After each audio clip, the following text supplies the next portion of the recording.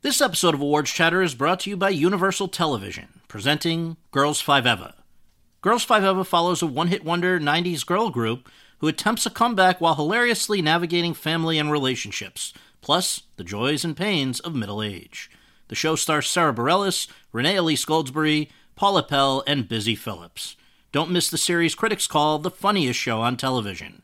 Girls 5 Eva is now streaming on Netflix and is for your Emmy consideration for Outstanding Comedy Series and all other eligible categories. Another day is here, and you're ready for it. What to wear? Check. Breakfast, lunch, and dinner? Check. Planning for what's next and how to save for it? That's where Bank of America can help.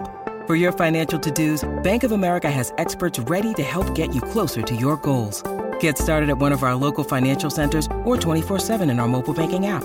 Find a location near you at bankofamerica.com/talktous. What would you like the power to do? Mobile banking requires downloading the app and is only available for select devices. Message and data rates may apply. Bank of America N.A., member FDIC.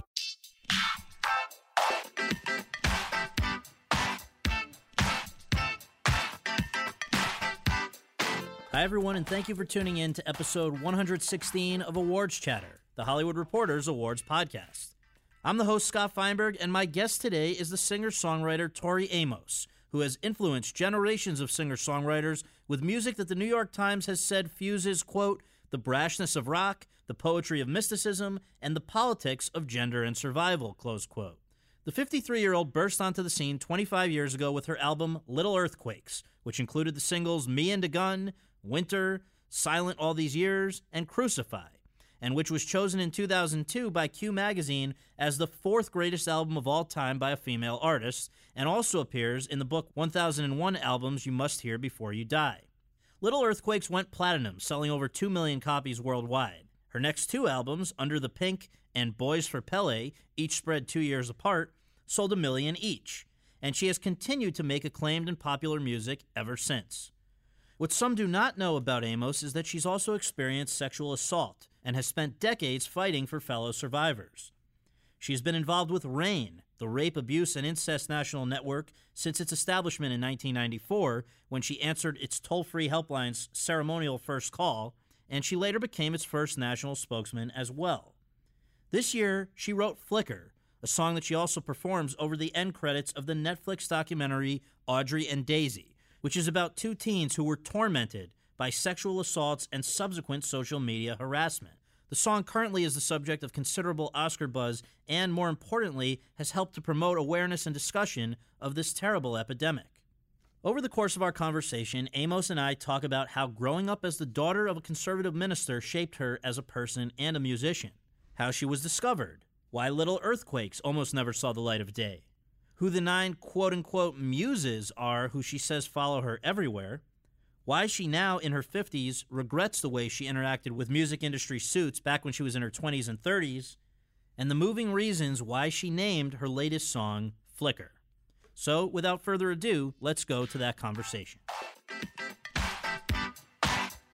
When you need mealtime inspiration, it's worth shopping Kroger, where you'll find over 30,000 mouth-watering choices that excite your inner foodie. And no matter what tasty choice you make, you'll enjoy our everyday low prices, plus extra ways to save, like digital coupons worth over $600 each week. You can also save up to $1 off per gallon at the pump with fuel points. More savings and more inspiring flavors make shopping Kroger worth it every time. Kroger, fresh for everyone. Fuel restrictions apply. Tori, thank you so much for joining us. Appreciate it. Thanks, Scott. We always begin just with a stock question. Where were you born and raised, and what did your folks do for a living? I was born in Newton, Conover, North Carolina on August 22nd, 1963.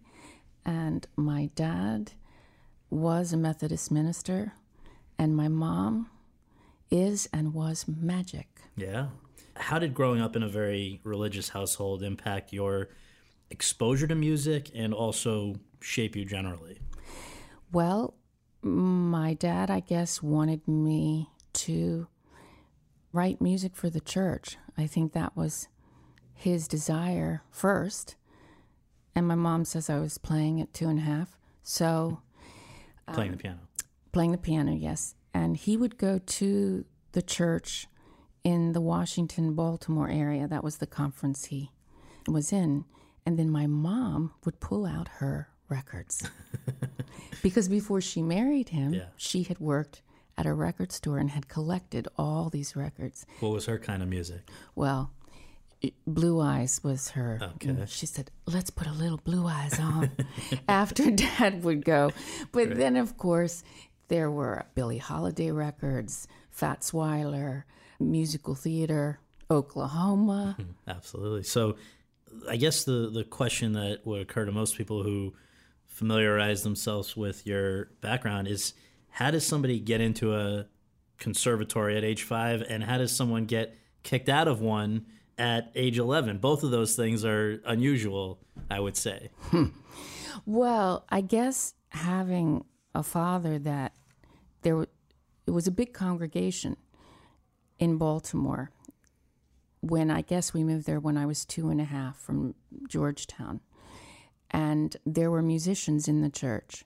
So they were talking to my parents saying, look, you need to do the right thing. She needs proper training, because just because she can play whatever she hears, she needs to be taught to read music, she needs to be taught theory, and she needs to be taught the classics.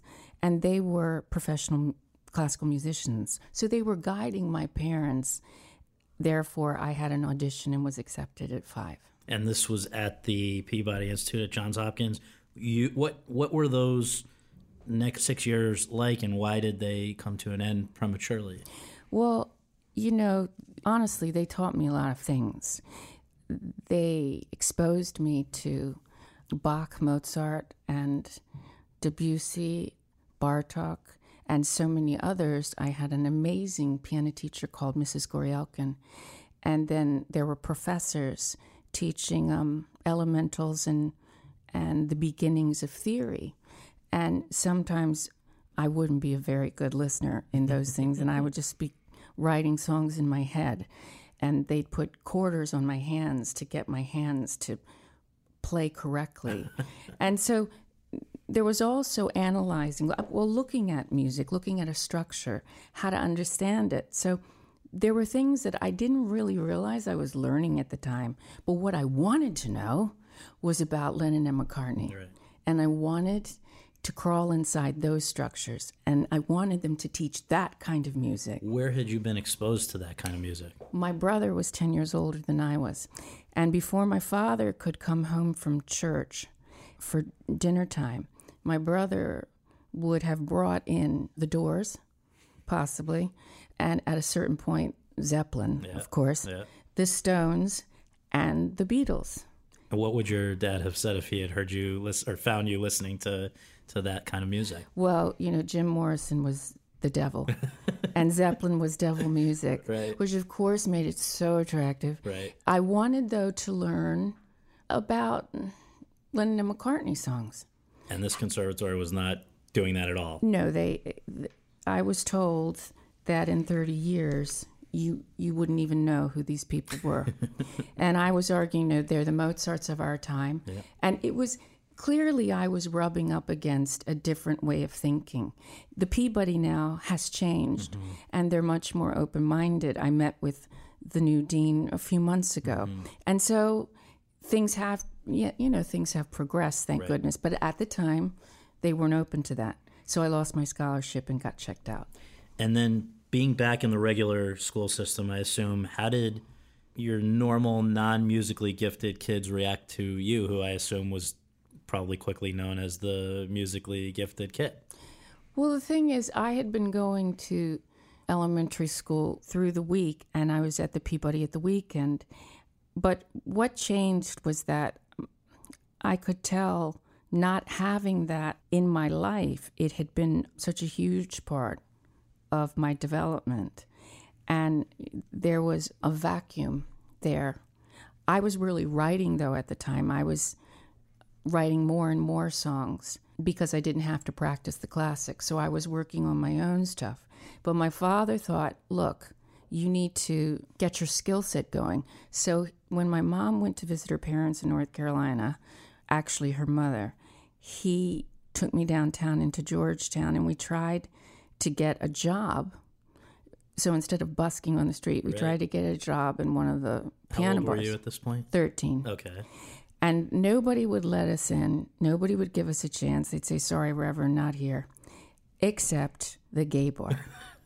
So we've got Reverend Amos taking his daughter, into a gay bar, hoping that she can get a gig there. Yeah, Reverend Edison McKinley Amos. Yes. Taking his daughter. And they would say, this guy said, look, Reverend, she can play for tips, and if it works out, then come back next week. And that began another 11, 13 years of learning other people's structures. And your dad, for all his being a bit of a hard ass, is that a fair word to use? Strict. For all of that, in fact, I don't know what his exact motivations were, but he was the one sending out your demo tapes, wasn't he, in the ensuing years? Yes. So at a certain point, I got my own little rig with a little microphone, and I was producing my own songs with a little drum machine and keyboards and whatever. And then sending them out, my dad would send them out with the lyrics. So he was really, I guess, acting as a minister agent. And the response kept coming back, this isn't for us. And so I kept playing piano bar, and by 15, I was working 5 nights a week, and 16, 6 nights a week. Making money? Making pretty good money when I was 16. Yeah, I made $600 a week when I was 16, which was probably more than a minister was getting paid. But the thing about my dad is he had me at the weekends playing funerals and weddings when I was 9, but he got me 2 for 1. So we do the funerals in the morning and the wedding in the afternoon. It's a lot of, you got experience under your belt. There was some story that I had seen about you and your brother doing something with the Baltimore Orioles? Well, this was actually my dad's idea again. He thought he was a real sports fan. He was an Orioles fan and a Washington Redskins fan. I know, one's Washington, one's Baltimore. But he really was very persuasive and got me to write this song about the Baltimore Orioles. And I'm sorry, it's a little bit cringeworthy. And it was just one of those things where my dad was pretty persuasive. I think he thought maybe he could have been Billy Graham, but I really think he would have been pretty good in Hollywood as an agent. A huckster, yeah. And you won some sort of a contest that actually got made into your first single, basically? Well, I guess I won. Yes, I won the Montgomery County Talent Contest from a song that I had written that was a different song. And I forgot about that Teen Talent Contest, Scott. But I think what was going on, though, was I was working 6 nights a week at the Sheraton Carlton near the White House and getting requests from people that would go there every night. There would be somebody who knew Billy Burke, from this old guy that was sitting there saying, you know, in the old days, you would need to go through the studio system and you need to know how to sing the songs correctly. And so I would be learning these songs for these curmudgeons. And I had the lucky opportunity of Tip O'Neill sitting at the piano bench and singing Bye Bye Blackbird. No way. That's crazy. So this is like, at this point, early 80s, late 70s? Yeah, I was about 14, 15 when Tip O'Neill, I played a Christmas party. And all the other piano players had Russian flu.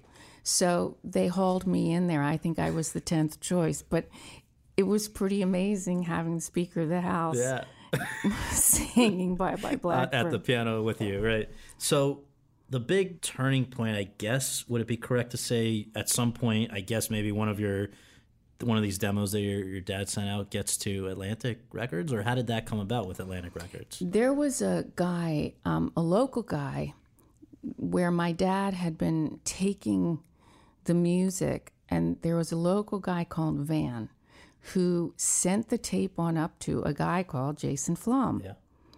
And Jason came down, and my dad picked him up either at the airport or the train station and came to...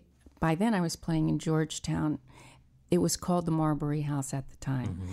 And it was a little piano bar in Georgetown. And he came and heard me play. And Jason, just for folks who don't know necessarily, he was at that point in what capacity and what job? He was an A&R guy who had signed Twisted Sister and was known as the heavy metal rock dude. But he came and heard me play and said, I get it. Okay, I get it.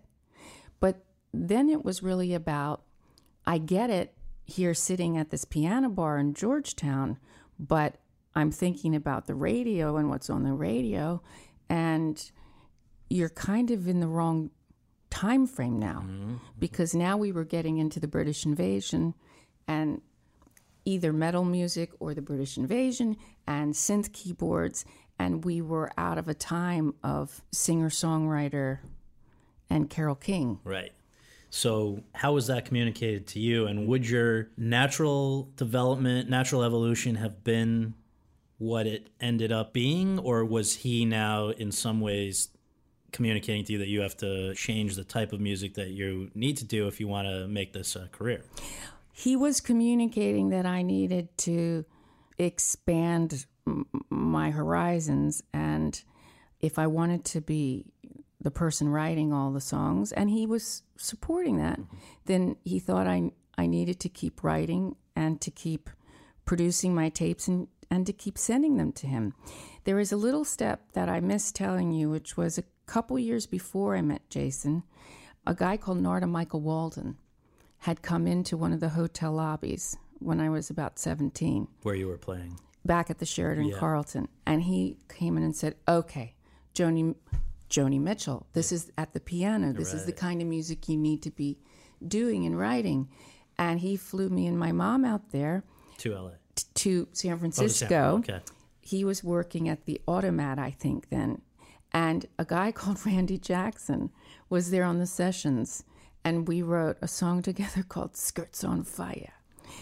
And Rub Me Down. And it was a little bit different from the idea of Joni Mitchell, From the River to Rub Me Down. Right. But so that was a little experience that taught me a lot. Narda was amazing working with him, but I'm not an R&B singer or a dance artist. And I think I had to realize by trying to chase something that wasn't me, I was getting it wrong. So that's important, just because Jason, who was sitting there saying, okay, British invasion, what's going on now? But I had already chased something that wasn't me. So he said, okay, what you need to do is keep writing and keep developing on your own time scale. And hoping that your development on your own time scale would be in a direction that was more, I guess, marketable is the word, than the singer-songwriter at the piano? Is that what his... The singer-songwriter at the piano wasn't commercial then at that time. So how did you guys leave it? Because, so where was he coming from? Jason came in from... New York. Comes down, sees you, likes you, but you're not quite yet where you need to be in his view. So how did you guys leave it? Did he sign you, or did he come back, or what? No, he said, keep sending me tapes. Yeah. And keep doing this. Yeah. You're only 19 years old. Right. And so by the time I was 21, a friend of mine was out here in L.A. His name was Steve Himmelfarb, and he was working at Capitol Records as an assistant engineer. Mm-hmm. And his dad was making commercials out here, and I'd gone to high school with him at Richard Montgomery in Rockville, Maryland. And he just said, you need to get your butt out here because you're just going to die in a piano bar. Yeah. I'm going to come see you in 25 years, and you're still going to be playing this stuff and trying to be Billy Burke. Mm-hmm. And you're just not as cute as Billy Burke. It's not going to happen, T. Right. So I came out here, and somebody who had been working at the Sheraton Carlton was now head of the Sheraton chain on the West Coast. He was some British guy. And I found his number and said, could you get me a gig at one of the Sheratons in L.A. because I need to work and I need a way in? And he said, well, you've got to get a combo together because we're doing combo at the Sheraton downtown. And if you get a combo, then I can give you a month. And that was the beginning of working in L.A. That combo was Why Can't Tori Read? No, that combo was the Blue Book. We were playing standards at the Sheraton downtown L.A. So how did that go? What did that lead into? Well, what had happened is Randy Jackson had said, you need to call a guy up called Brad Cobb, who's a really good guy, and try and form a band. And so I did call Brad, and he introduced me to Matt Sorum, who became the drummer in the band, and a guy called Steve Caton, who became the guitar player. And Matt Sorum then went on to join the Cult and then Guns N' Roses. But at that time, this was 86. This is you guys forming Why Can't Tori Read, which we should preface by saying your birth name is not Tori, right? When did Tori enter the picture? At 17. I changed my name at 17. How come?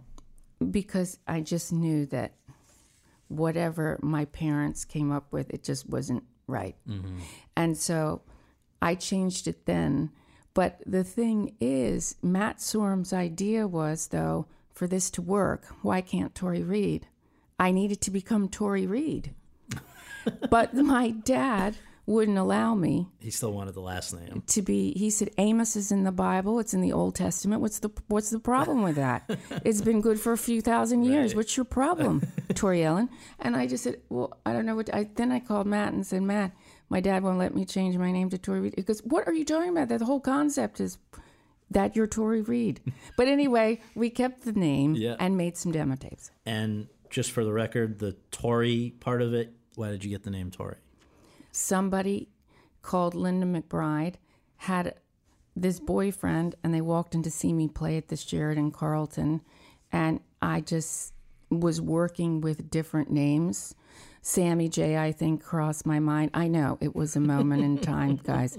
Jason wasn't fond of Sammy J. He said, honey, what are you doing? And so then this guy just walks in with my friend Linda and says, you're Tori. And I said, you know what? Thanks, you're right. And I never saw him again. Now, Why Can't Tori Read puts out an album in 1988, 2 years after forming. Was that now through Atlantic? Had you reconnected with Jason? Jason and I had been in touch all this time, and he had been hearing demo tapes. And he happened to like a demo tape that we turned in that didn't become that album because it was somewhat different, maybe more rock-oriented, the demo tape he liked. But by that time, I had signed with Atlantic Records and Doug Morris. As an individual or as this band? Well, the first record was Why Can't Tori Read? But we were fragmenting because Matt was now, I think, in Guns N' Roses, I believe. Overlappingly. I think he had gone to go do that. My dates aren't the best now, but he was in the Cult and then in that. And so I had the opportunity to work with Joe Ciccarelli because I had been doing keyboard work on an Al Stewart record and was able to meet Joe through that. And Joe agreed to produce the album. So the album, which was named after the band, comes out. How did it go over? And then, as you say, the band was fragmenting. So what came after that? Well, it didn't go over so well, the album. I don't know how else to say it, but I guess Billboard referred to it as bimbo music. And so I guess I realized that I took off my too tight corset and all the hairspray that was in my hair, where my hair almost touched the ceiling. And I kind of realized, I went to see a friend, her name was Cindy, and I remember her smoking a big fatty, and the smell was glorious. And she just said, why don't you play the piano for me? This is what you're supposed to be doing. And I said, yeah, but nobody wants a piano player.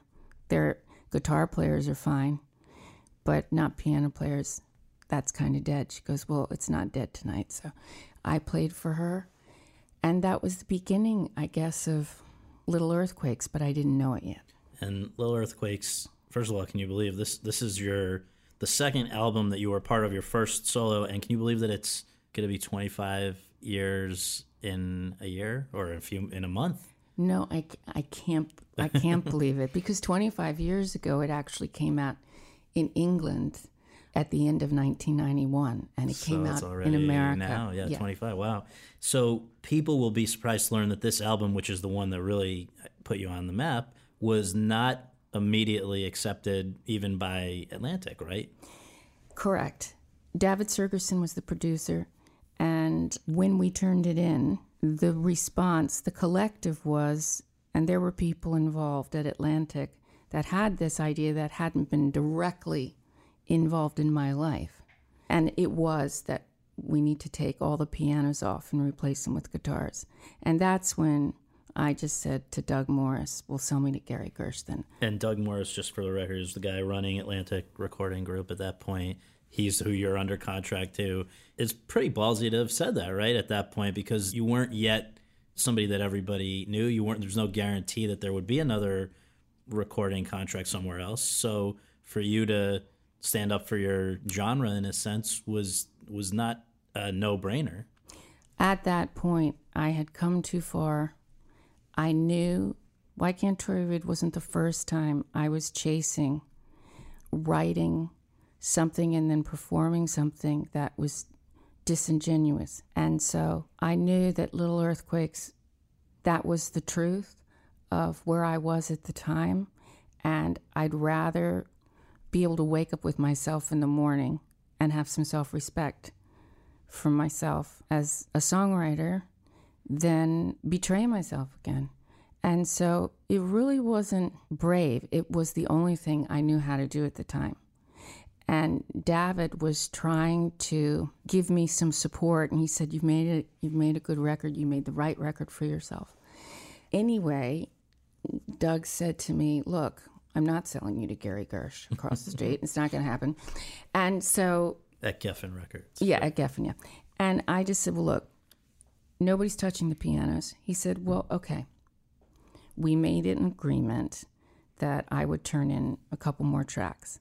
I worked with Eric Ross, who we were dating, but we had done the demos together of Little Earthquakes a couple years before David had produced it. So I'd worked with him, and Doug agreed. So we went and we did 4 songs. And then when I turned them in, Doug said, okay, you know what? I get it now. I get it.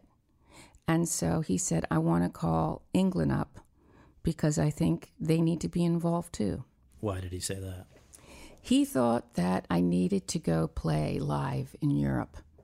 That it could catch on there more easily than in the U.S. That was his thinking. Mm-hmm. It was just an instinct he had, and you know what? He was right.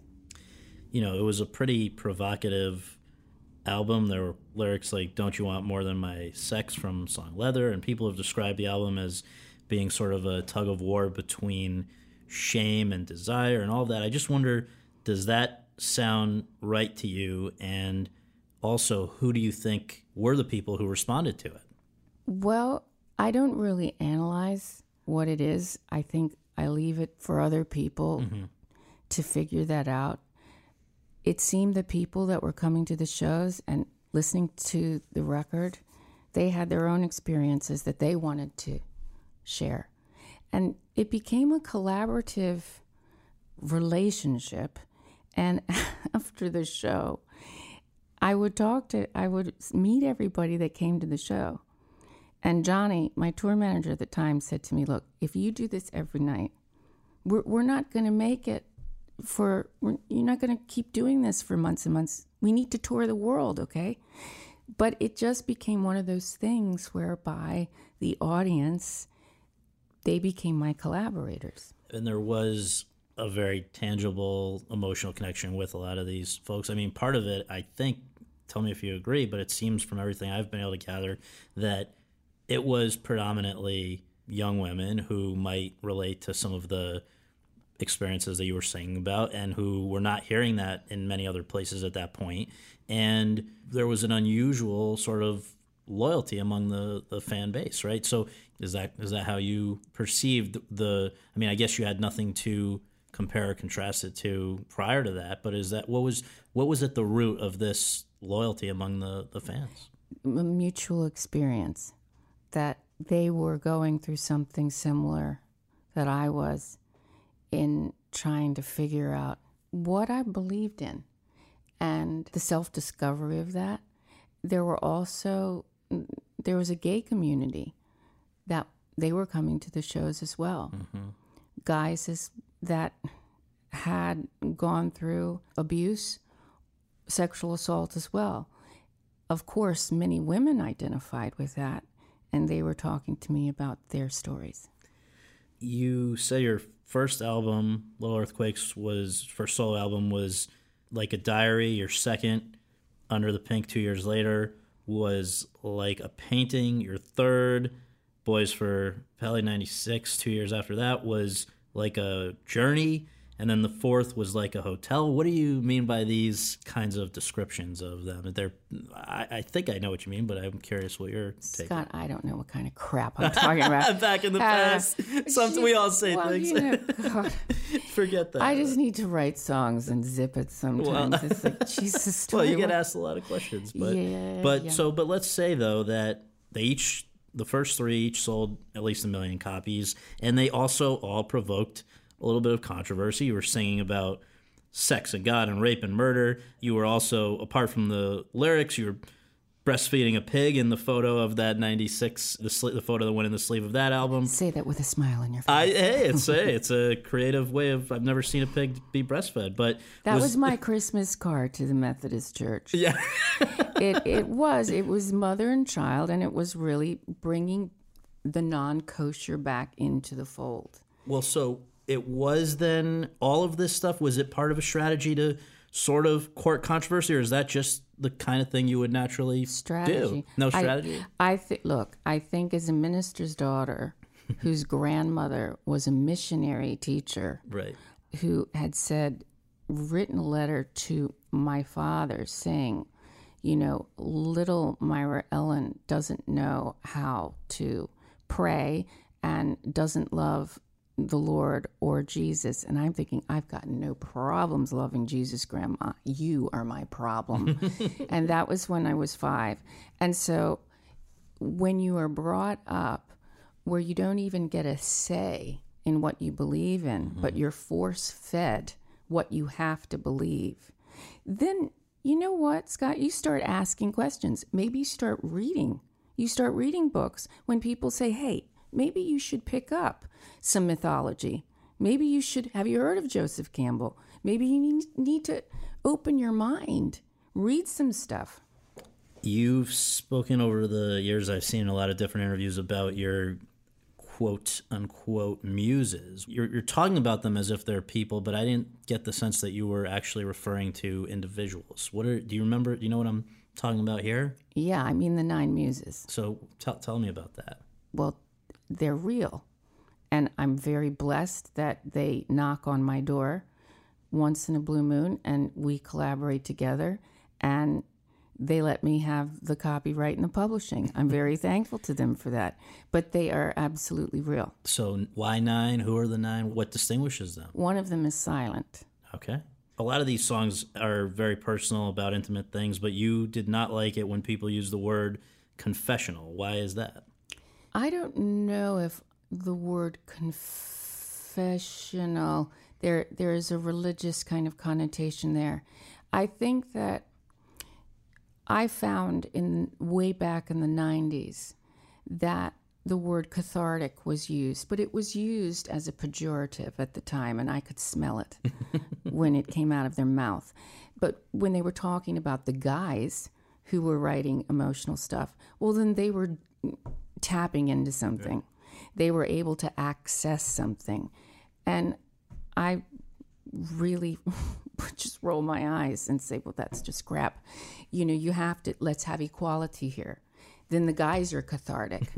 and if we're going to have equality, then I'll take it. Right. But if you're just going to project that onto the women songwriters, then you can fuck off. While things were really taking off in the 90s, you've said in hindsight, quote, I went up against the Suits in the mid-90s in the wrong way, close quote. What do you mean? What happened? Why were you bucking heads in the first place? They should have been happy with these sales, right? Well, I was listening to the wrong muse clearly there. I should have been listening to the one that was a little bit more judicious. And I think that I was frustrated how the game was played. And if I'm just completely honest with you, I didn't have enough experience on how to play that chess game. So what kinds, give an example so somebody can grasp what you're talking about, where you're asked to do something and you're not really into it. What would be the kind of thing that a suit might be pushing you to do? Oh, okay. You know, I just want everybody to know that, Scott, I haven't drunk some Kool-Aid, but I feel like there's some truth serum that you've put in my water. That's I don't know what it is. You know, there's a side to me. I need to call Peter Paterno and say, my lawyer, can I say this? Okay. So mentioning no names. Yep. Let's just not talk about a time frame here. So we can't focus on, right. Yeah. There was a time way back when, say, you're on tour and you have a sold-out tour, and then there are 20 seats or whatever that they're giving tickets away for to different outlets, say. Mm-hmm. Outlet is a good word. I think that's a generic... Like media outlets or... No, let's just say the word outlet. Okay, all right. Okay. And then instead of them maybe playing your record and they take the 20 tickets, then they're promoting a different record. In return for those... For my tickets. For your tickets. So you were being, in a sense... Hustled or used or whatever for... I like the word kind of... Yeah. Hustled. Taken advantage of. Gotcha. And this is the thing. I think I'm a fair bird, and I'll meet you halfway. I think fair is fair. But what I don't like is deceit. And I just think it's like, okay, then don't take the 20 tickets. That's fine. We have a sold-out tour. Then don't do that. But to be used is... I had issues with it. So I think there were ways to talk about it at the time. I don't think that going into the record company and really calling some of the people on their shenanigans was clever. Was the sort of fallout of that kind of thing felt immediately, or it was only, you feel that there was just less goodwill as time went on? Let's see. That's interesting. I think that's when your lawyers make their money. They're making money all the time, the lawyers, but that's when it comes down to negotiations, because, see, there's an impasse there. Then what happens is I've said, you all are just part of something that's really deceitful, and I don't know how you can get out of that one. So I don't really want to turn in songs to you, and you don't like me very much because I've called you on your crap, and it doesn't mean I don't have my own crap, but I'm not trying to hustle your concert tickets. So do you see, we were at an impasse. And so this would be like basically getting out of a record deal to go elsewhere. This would be like making sure that you fulfilled your contract, but without betraying your audience and making sure the records were as good as you could make them. Right. At any point, maybe not even right in that thick of that era, but at any point along the line, have you ever sort of just said, like, what do I need this crap for? I can afford to not do this. I can do whatever. I'm just not going to do this anymore? I think that, yeah, there have been times with the music industry itself that you realize I'm not really interested in playing that game. But I am interested in collaborating with the audiences out there and making a connection with them. And I guess the internet, because the internet was then taking on a life of its own, then things were shifting. And it was because of the public, because of the people that came to the shows, that I was able to stand up to some of those in the music industry and just say, I'll meet you halfway, and I'm here to be fair. But if you cross my line, I got a tomahawk at the side of my belt. So flashing forward a few years here up until around 2013, I think it was interesting, maybe a little surprising, that when people found out that you had gone off and written a musical for the stage. That was not something that I don't believe you'd expressed in years past a desire to do. We just had Sting on this podcast. I know you were also together at our roundtable for the Hollywood Reporter, and he said, he went through that with The Last Ship and said it was one of the hardest things, but also one of the most fulfilling things that he had ever done, even though it didn't necessarily click to the degree that he would have hoped or whatever. That was his takeaway. What was your takeaway of very different sort of music composition for the stage? Well, The Light Princess, we haven't gone commercial yet. It was at the National Theatre in the UK. And working with the creative team, it is the most collaborative form that I've ever been a part of. And working with the actors, designing things with Sam Adamson, who he's the co-writer on this, for a particular voice was and is why I love it. So coming to the present, how did you first hear about this documentary, Audrie and Daisy, and why do you think it hit home with you once you did? So what was the beginning? Netflix sent Audrie and Daisy over.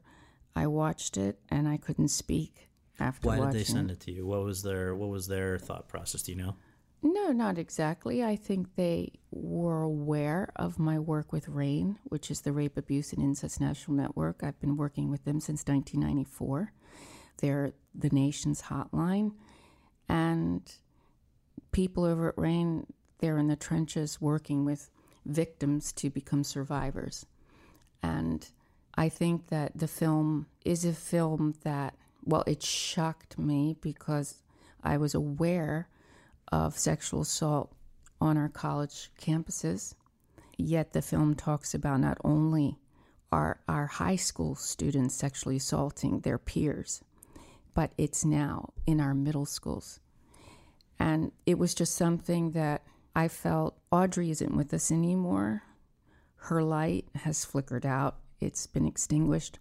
Daisy and Delaney, they have become survivors and are talking to high school students about assault and about empowerment.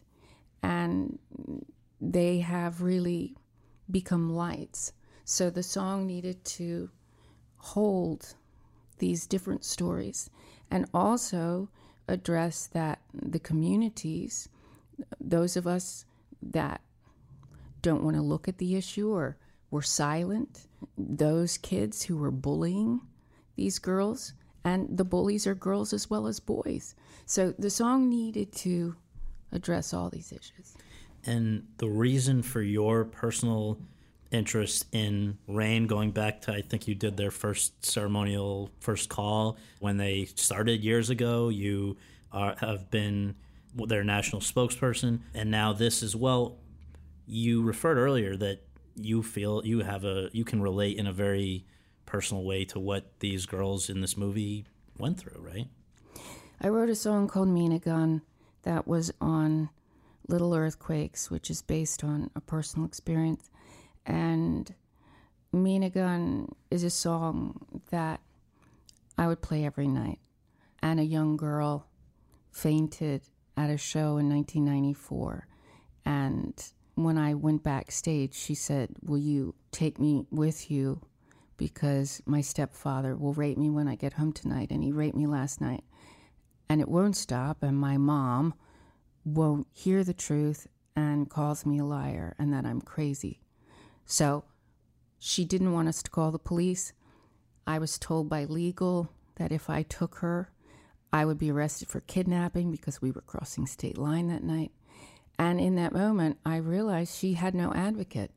And so I joined forces with RAIN in 1994 and have been working with them ever since. And with Audrie and Daisy, does a part of you look at that story where, you, as you say, one of them has gone one way and the other one, so far, thankfully, the other, despite, attempts and things that have been avoided, thankfully. But, did you see how, you could have just as easily been Audrie as Daisy yourself? I think that the cyberbullying component to Audrie and Daisy, to our time now, is something that we have to talk about.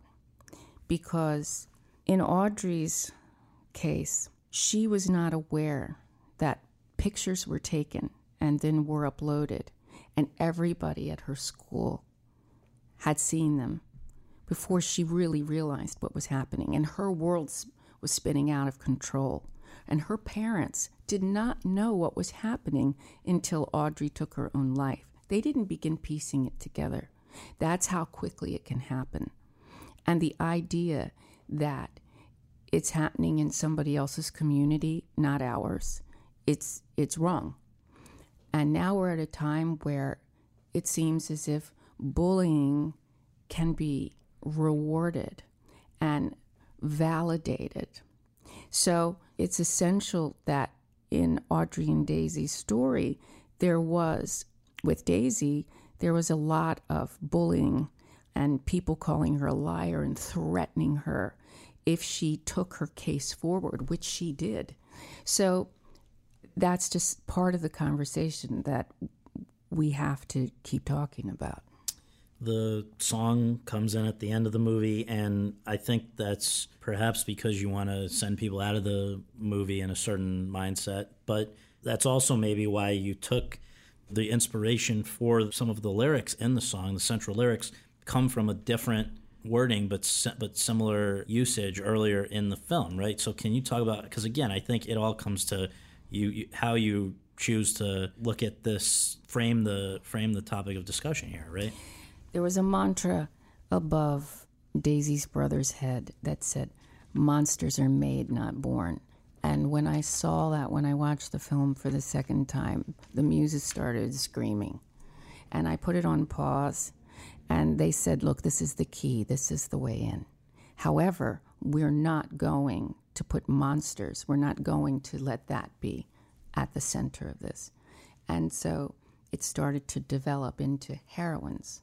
And so instead of monsters are made, not born, we have heroines. They're not born, they are made. And so at least people can leave the movie with some hope, I would guess, take some comfort in that rather than beating it down with the idea of monsters, right?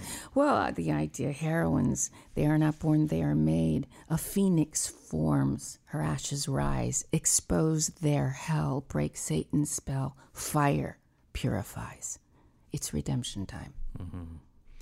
So with the remaining moments here, I just have a few sort of big picture things. First of all, we mentioned 25 years since you really hit most people's radar.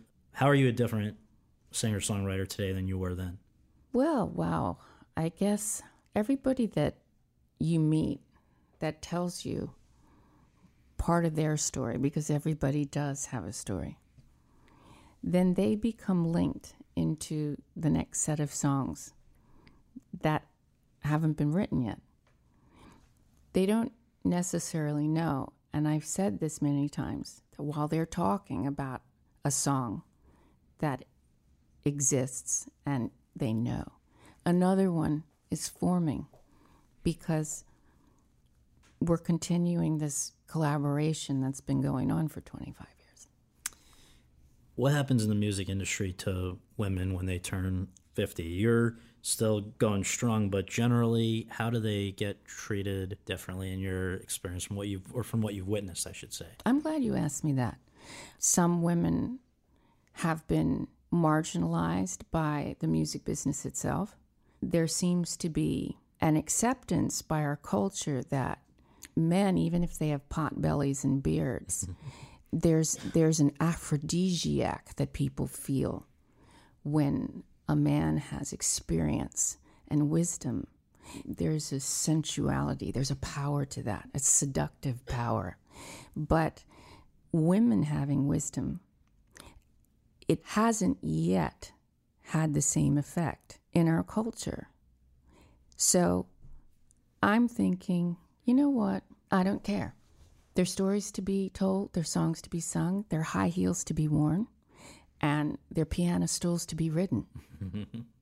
And in a way, does it almost force you, maybe a bad thing can create a good thing in the sense that to quote you back from something you had said, quote, when you're not on the cover of the magazines anymore, then you realize that the work has to be great. So there's no phoning it in. Does that, not that you ever did, but does that in a way, has the work even gotten better over the years? Do you feel like you're better? Are you a better artist today than you were 25 years ago? No. You don't feel that way? No, I can't say I'm a better artist. I can say to you, though, that I have a better sense of humor than I did. And I think that I trust the audience, the people that come to the shows, the community out there. There are people that want songs and stories. And I think there feels as if they are ready for not just guys with beards and gray hair to tell the stories, but that they want to hear women who can survive menopause and still play a 2-hour show. You have a daughter. Did I hear that she is also a singer? Tash is writing her own songs, and she and I did a duet on my last album called Promise. We have a really fun time working together. And, I kind of sing, as everybody knows, like a fairy on crack. And so it's great to be able to jam and play music for an instrument like hers. Mm-hmm. Who do you listen to these days, and which of today's popular singers do you hope she's listening to? Don't take this wrong, but I don't name drop like that because the reason is I'll leave somebody out that I don't want to leave out. And I know what that's like because I was left out 25, 30 years ago. And so there are so many good people out there, and she and I are listening to them. And how does it feel for you when at something like that roundtable the other day, you hear that you have yourself had a direct influence on people who maybe hit the scene a little after? When you hear somebody like Justin Timberlake, I don't know if you knew that, but he comes out and says you were a profound influence on his life early on with Little Earthquakes, and I'm sure you get that from others as well, but what do you make of that? Well, I have to tell you, he sang Leather to me. He came up to me and started singing Leather, and I thought, wow, if only there's a piano right here, right now, I'd want to sit down and hear that young man sing Leather. And lastly, if you had never found your way into music, which I understand, obviously, that's a big if because it started so early for you, but if you had never found your way into music, what do you think you'd be doing today? I'm unemployable. Awesome. Thanks. Well, I appreciate so it. enjoyed I that. enjoyed it.